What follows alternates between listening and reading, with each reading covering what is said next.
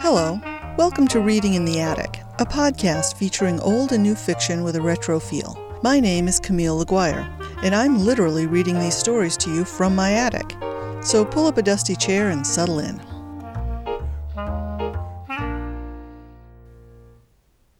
So last time, in episode 4, Vicky and Denver were running for their car with Kevin and a loaded can of gas, and CJ had just let the boss out of the basement where Vicky had locked him in. The boss was in a bad mood, but CJ seemed to be turning stubborn.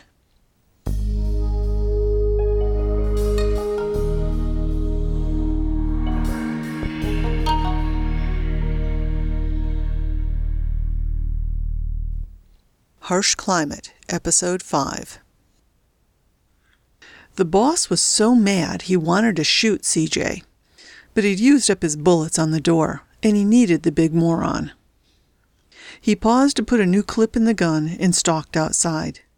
CJ followed. "You head that way," said the boss. "I'll go this way." "I know where they're going," said CJ. "Where?" "They're going to his car." "They got a car? Shit." "That's why he wanted our gas. He was out of gas, so he took ours." "Shut up with the gas already and tell me where the car is." CJ clamped his jaw shut like a sullen child. "CJ," said the boss with a sharp warning in his voice, "where is it?" "If I show you, you let me do what I want." "If you show me?" "Yeah," said CJ. He lifted his chin defiantly. "If. You're always stopping me." "Oh, I'll stop you," said the boss. "I'll stop you good if you let them get away." "We got time." "No, we don't." CJ clamped his mouth shut again, and the boss realized that CJ knew something. Maybe something good. The dumb cluck wasn't entirely stupid. So far, he'd always responded to praise. So the boss backed off. "Okay, CJ, I should listen to you more. I'm mad at you because you weren't listening to me. But I know you're good at what you do. So tell me where they are." "I want to kill them both, the guy and the kid." "Oh, sure. That's what you're here for, CJ. The thing is, the job has changed. We gotta kill the kid careful so that the cops can find the body when we want them to. And I want to kill Sly, too." "We need Sly. I told you. He's the fall guy. Now tell me—" "If he takes the fall, he'll talk." "Okay, we'll give him an accident. Now where's the freaking car?" CJ pointed off beyond the woodpile and field, where a side road stretched through the woods. The boss headed that way fast. CJ ambled along behind him. "Don't worry, boss," he said. "They won't get anywhere." The boss hated it when CJ got smart. Vicky lugged the gas can through the heavy undergrowth. It was heavy.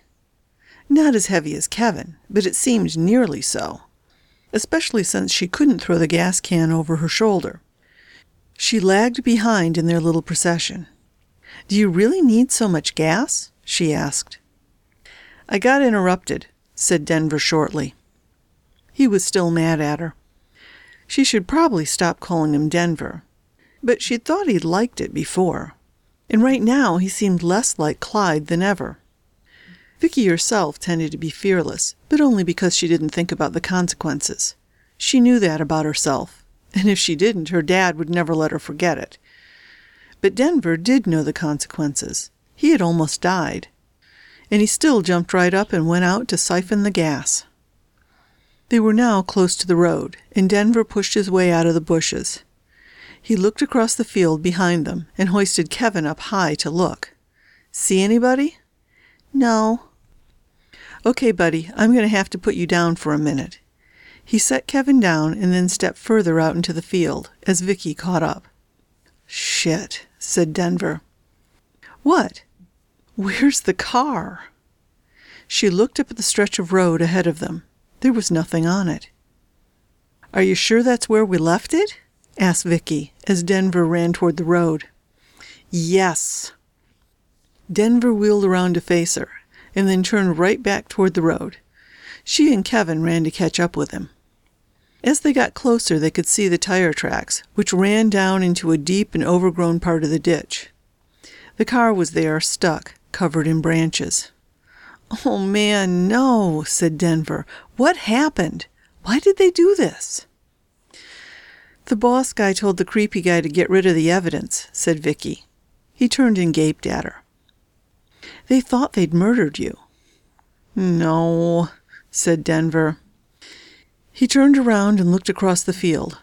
Vicky looked too. No one in sight yet. "We're going to have to hike to another house," she said. "It's going to take a while." She reached for Kevin's hand and she saw that he was shivering. Great. She took off her coat and gave it to Kevin. Denver was looking thoughtful. "You're going to freeze before we get anywhere. The temperature is dropping." "We don't have any choice," she said. "Give me your keys." He gave her his keys, and she climbed into the ditch to see if she could get any of the doors open. The ditch was narrow, but the car was tilted sideways enough that she managed to get the driver's side open. "What we need is a fire," said Denver thoughtfully. "That would draw the bad guys right to us," she said. "Yeah," said Denver. She got hold of her suitcase and pulled it out of the car. Denver dragged one of the branches off the car and started kicking it to break it up. "I'll make a fire, and you guys hide. When they come to check out the fire, you can go back and hide in the basement and get warm." "We can't go back there," said Vicky. She looked at Kevin, sure that he didn't want to go back either. But Kevin was too busy shivering, even inside her coat. "He hasn't got much body mass," says Denver, "and neither do you." "I'm fine. Once we get moving, I'll be warm enough." She pulled a pair of ballet slippers out of the suitcase and handed them to Kevin. "I'm sorry they're pink." "It's okay," said Kevin. "My feet hurt." She paused to help Kevin put them on. He walked around and seemed okay with them. But then he looked over his shoulder, worried. She didn't blame him. He climbed up on a stump to look back and watch for bad guys. "We're going to need help, Denver." "I know," said Denver. "Listen. The bad guys are not the only ones who are going to notice a fire." "That's going to have to be a honkin' big fire, then." "Yeah," he said, and he looked down at the small pile of brush he'd made. "I guess I could set my car on fire, or something." He looked at the car and then up on the road, and then he smiled. He grabbed up the gas can and then looked at the suitcase. "Mind if I use some of your clothes as a decoy?" "Be my guest," said Vicky. "There they are," called Kevin. Vicky rose up a little. There were two figures coming across the field toward them. They probably couldn't see them yet, but if they had pushed the car into the ditch, they knew where to come. "Oh, man," said Denver, hurrying to grab some shirts from the suitcase. Listen, okay? You guys go that way, into the woods and hide." "That's closer to them," said Kevin. "It's okay. In a minute they're going to be running toward the car here, and they'll pass you right by." He looked so sure of himself. Vicky grabbed his arm and kissed him quick. "Do you know why I call you Denver?" "I have no idea. In a book I read when I was little, the girl detective had a boyfriend named Denver, and I always wanted to be as cool as her." "Wow, boyfriend, Denver, and always in the same sentence." He grinned and then picked up the gas can. "Survive," she said, and she grabbed Kevin by the hand and they dashed off into the woods. She glanced back and saw Denver jump up onto the road and pour some gas around. She was so glad he agreed to drive her out west. She realized that she probably wouldn't have gone if he hadn't agreed. She knew she would never have asked anyone else. She'd have to remember to tell him that. The boss and CJ were nearly across the field when CJ pointed to the ditch by the road. There was a car sticking out from under some brush, completely stuck. The boss smiled. He always knew that CJ wasn't that dumb, just focused. And a real brute, as was illustrated by the fact that the guy must have pushed that car into the ditch just with sheer muscle power. The boss turned to tell CJ what a good brute he was, because CJ liked that kind of thing. But CJ had wandered over toward the woods. The kid and the gas thief would be hiding somewhere nearby once they saw their car was off the road. The boss turned to scan the area and saw smoke rising from the other side of the car, and then flames licking in a line up the road. "CJ!" he shouted. "The road's on fire!" He had to leap across a ditch filled with ice and water to scramble up there. There was a long looping stream of fire along the road. It streaked back and forth so no one who happened by could miss it. "CJ, get up here and get this fire out," he shouted again. "Somebody'll see it." "There's somebody over there," said CJ, pointing into the woods. "The road is on fire, moron. People call the cops for that." CJ finally got the point, and he climbed up and took off his coat to help beat out the fire. "Don't call me a moron," he said after a moment. CJ, said the boss. "We just don't want to attract attention, that's all. The kid is barefoot, so they can't get far. We'll catch him and kill him and be done." "He stole this gas from us," said CJ, stamping out the last bit of flames. He then pointed back into the woods as the boss scanned the area again. "They're over there." "Shh," said the boss, and he pointed across the road. A small cloud of smoke drifted through the trees ahead. The boss signaled CJ, who now finally paid attention. They crossed the road and jumped the ditch on the other side. The smoke had spread out enough that it was hard for a moment to see where it was coming from. But as they crested a small hill, they could see the smoke settling in a copse of bushes. The boss signaled CJ to go around the other side. As they got closer, he could see the shape of a figure huddled near the fire, an orange hunting cap on his head. The boss stepped forward, gun in hand. CJ burst through the bushes across from him. And then they saw that it was just a bundle of brush wrapped in a t-shirt with a hunting cap stuck on the top. "A decoy," said the boss. CJ grabbed the figure and threw it into the smoking fire and stomped it. The boss himself indulged in a moment of swearing. But where did they go? That's what mattered. "They must have been where you said," he told CJ. "Let's go." "No," said CJ. "They had to come this way to make the fire." The boss paused. "You're right. He wouldn't leave the kid alone, would he?" They looked around the campsite. The boss kicked the decoy out of the fire and looked at the now burning t-shirt. It was pink and flowery. "There's more fire over there," said CJ, pointing through the woods. The boss saw a haze of white smoke off in the distance. It wasn't there a minute ago. Somebody was playing games. None of this was right. But as CJ said, whoever was setting these fires was still here. "Go get 'em, CJ," he said to the big man. "I'm going back to check out that car." CJ charged off toward the new fire, and the boss went back. As soon as the bad guys were distracted with the fire on the road, Vicky and Kevin hustled back toward the house. Since they weren't carrying gas, and Kevin now had some shoes, they made pretty good time. Vicky also figured that they didn't have to be quite so quiet as before. Kevin looked scared and worried as they pushed their way along. Poor kid. "You okay?" she asked. "They said my dad's going to die," he said. "I heard them on the phone." "They said he was sick," said Vicky. "But you know what? It will make him feel better when he finds out you're okay." They paused to glance through the bushes. Vicky pushed through to where she could see the road. She couldn't see the bad guys, but she could see smoke drifting all over. "Go Denver," she said. She went back and reached for Kevin's hand. Kevin looked up at her, still thinking about his family, she could tell. "My mom died of cancer," he said suddenly, as though confessing something. "Oh," she replied. She pulled him along, and they started moving again. She thought it would do good to keep him talking. "You know, mine died in a car crash." "And I hate my stepmother," he added, still fixed on his own problems. "No kidding." "I think she's going to kill my dad." Vicky stopped and knelt down to face him. "Don't think about that," she said firmly. "She can't do it if you're alive. Remember? If you're not dead, she's got to keep him alive, okay?" Kevin shook a little, but held it together. "Okay." "Tell me about your dad. What does he do for a living?" "He has an electronics company. He makes phones."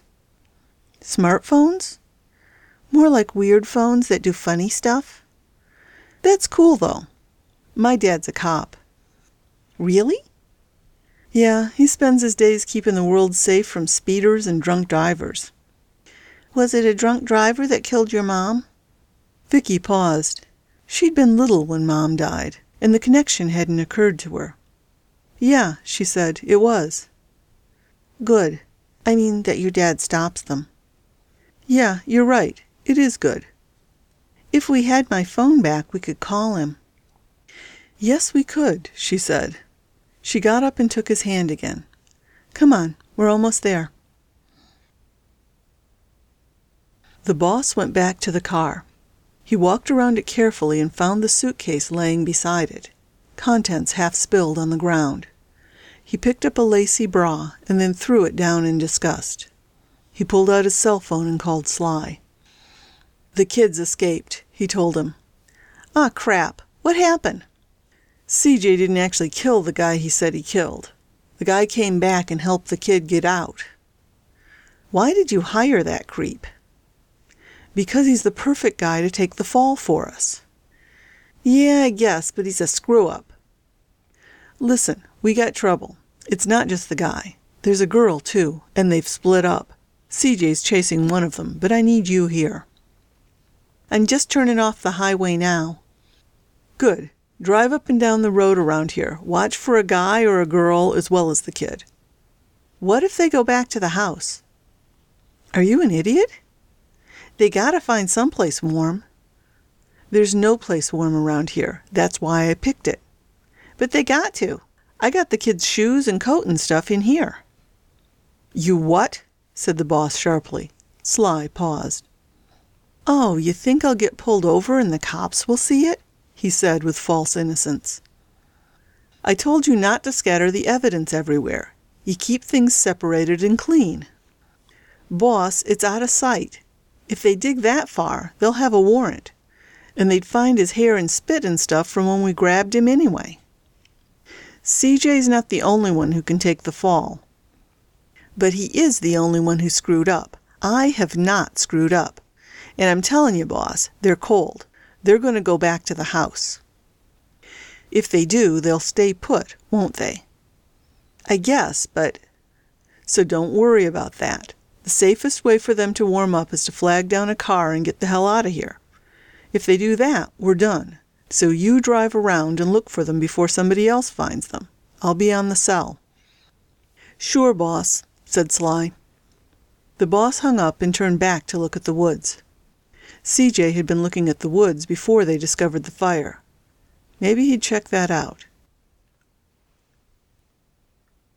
Vicky and Kevin paused at the woodpile, which was far behind the house.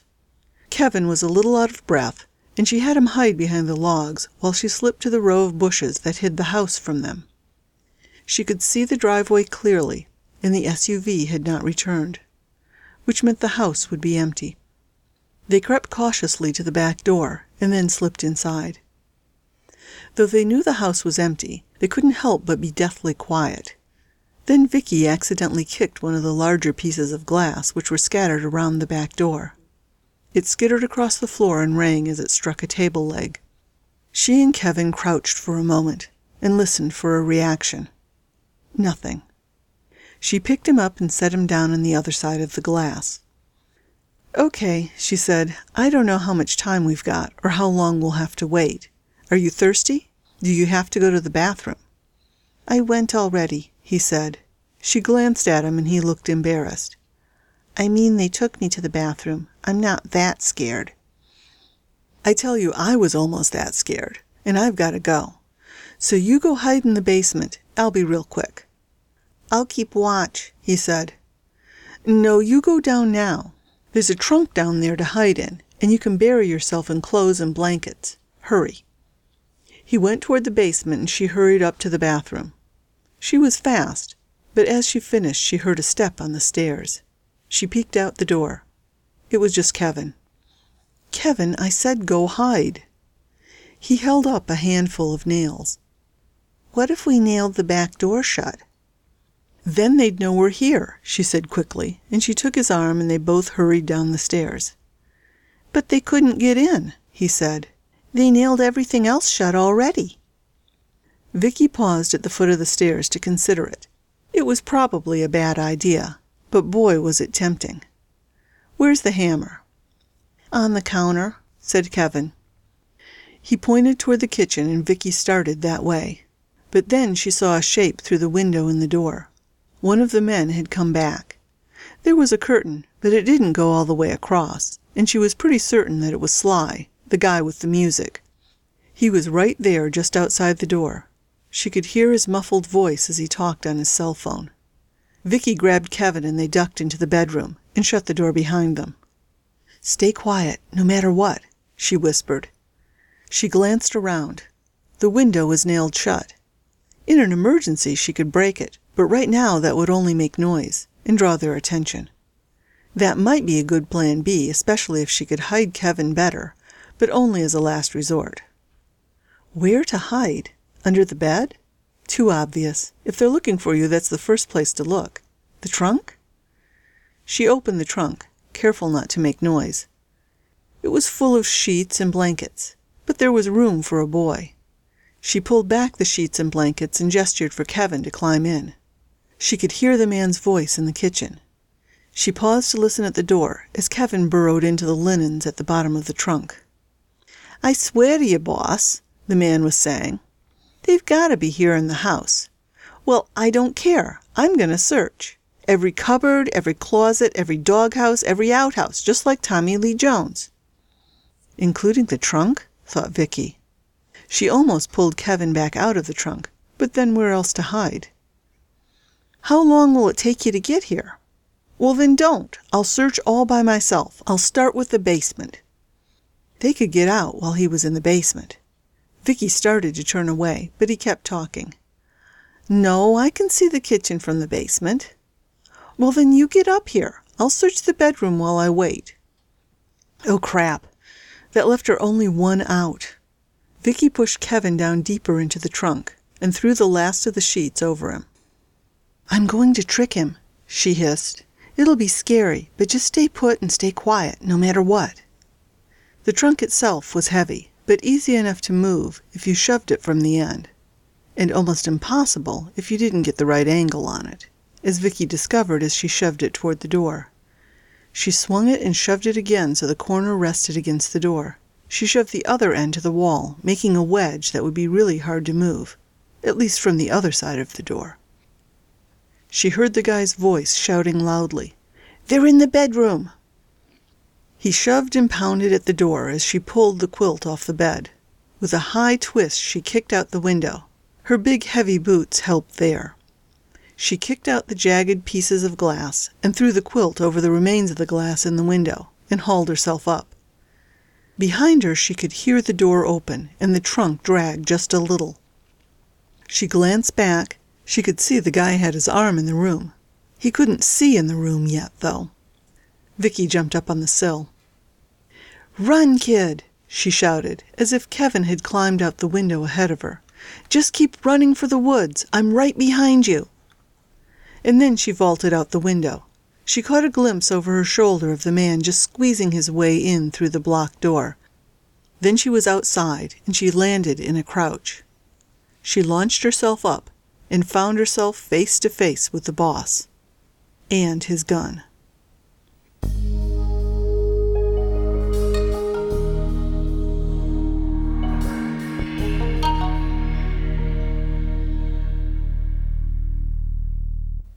So Vicky is caught, but is Kevin still hidden? And what about Denver and CJ? And just who is the boss intending to use as a fall guy, CJ or Sly? Or will he come up with a new idea? We'll catch up with all this in the next episode, which will be the next to last one. So that's it for this week. The story is Harsh Climate by Camille Laguerre. It's available in ebook form at Amazon, Apple's iBookstore, and other online booksellers. Theme and story music by the Royalty Free Music Company. Until next time, see you in the funny papers.